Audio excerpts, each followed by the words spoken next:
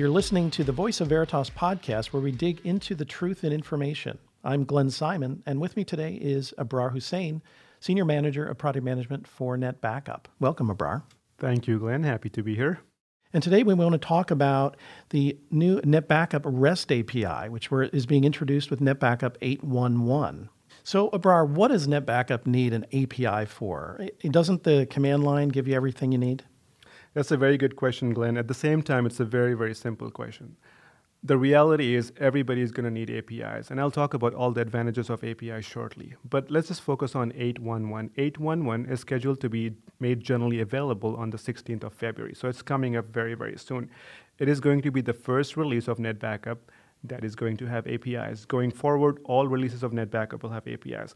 So APIs are very, very critical. They're needed. They're much preferred over command line interfaces because APIs use a very, very standard protocol, the RESTful protocol. It's safer, it's more secure, it enables us to do version management.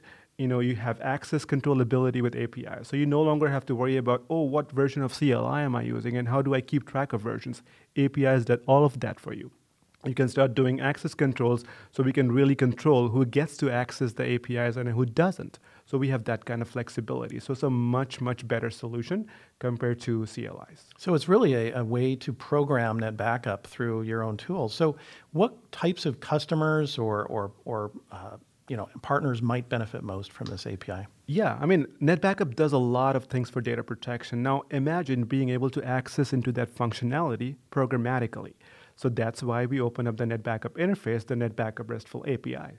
So large enterprise customers, service providers, they cater to a lot of small departments within their organization.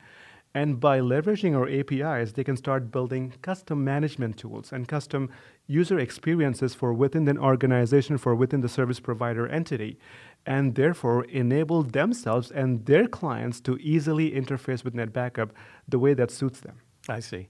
So maybe to help everyone understand, maybe kind of make this real, what would be some examples of how customers or service providers might, what types of integration might they do with the API? Yeah, so I'll talk about a set of APIs that are being released with the 8.1.1, right? Like I said, starting with 8.1.1, all releases of NetBackup is going to have APIs. We're going to gradually introduce a lot of APIs so customers can start doing more and more. But with the set of APIs that are being released in 8.1.1, customers, for example, can they can customize their dashboard and kind of get a listing of all the recovery points that are available to them. So they can build a custom dashboard that displays a recovery point. They can automate the policy management for NetBackup. They can automate their backup schedule management. All of that could be driven via APIs, and they can use their own management tools to automate that process. Take VMware as an example. It's a very, very commonly used workload. So customers can actually build their own VMware recovery portal if they choose to do so. The point is, large enterprise customers, service providers, anybody, they're going to be able to customize how they interact with NetBackup and not necessarily always have to rely on a NetBackup user experience. They can start getting real-time notifications because we have an API that gives you a listing of all the jobs and the status of the jobs. You can use those APIs and start notifying yourself if a job has failed. You can notify yourself, hey, this job has failed. What can we do about that?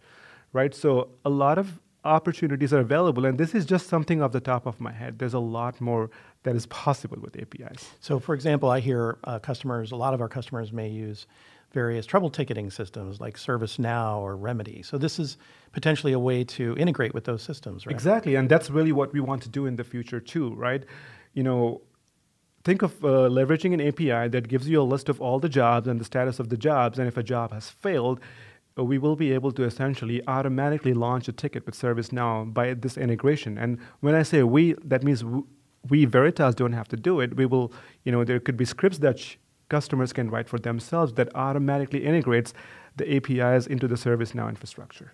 So let's say I'm a customer or partner or service provider.